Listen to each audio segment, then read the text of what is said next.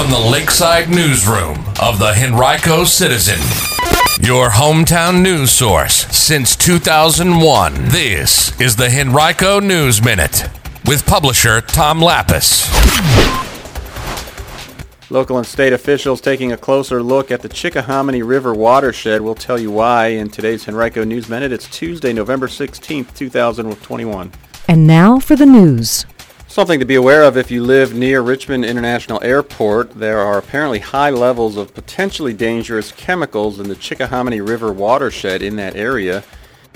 And that's prompted more extensive testing from state agencies. The Richmond and Henrico Health Districts will host a webinar this evening to inform residents about the process and the findings. The high levels of substances called PFAs were reported in the area recently by the Newport News Water Works. In the week since, the Virginia Department of Health and Virginia Department of Environmental Quality have been developing sampling plans in conjunction with Henrico County to learn a little more about potential human and environmental impacts and to discuss mitigation strategies. Tonight's webinar will take place from 7 to 8 p.m. To register for it, you can find a link through this article on our website at henricocitizen.com. Now, PFAs are widely used, long-lasting chemicals with components that don't break down naturally. They're used in the manufacturing of a number of products, including nonstick cookware, carpets and fabric, paper and cardboard packaging, and more. Some studies have looked at a possible relationship between long-term PFA exposure and various health risks, including increased cholesterol, decreased vaccine response in children, and others. Officials advise residents of the area who use well water to continue using it normally for now, but said they should stay tuned for any action items that might arise following testing and investigation.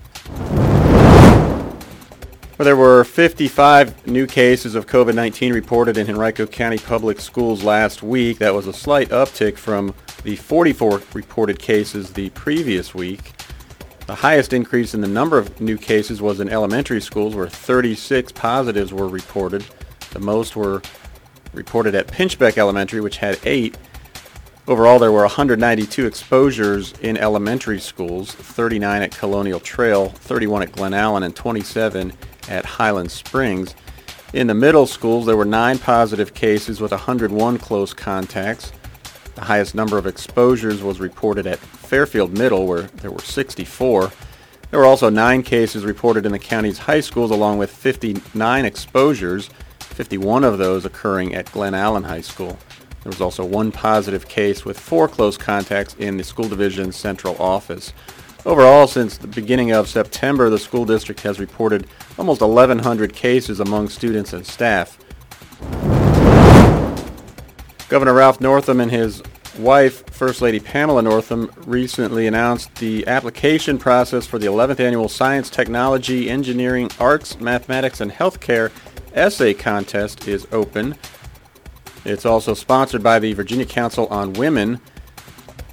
The council will award scholarships to qualifying high school seniors who identify as female and who plan to pursue a STEAM-H career at a community college, four-year college, or university, trade or technical school, or other STEAM-H-oriented courses. The 11th annual contest will award 1 merit-based and 1 need-based scholarship in each of 5 geographic regions throughout the Commonwealth. To learn more about the opportunity, which requires entries to be submitted by January 3rd, you can visit our website, henricocitizen.com, and click on News and then Education.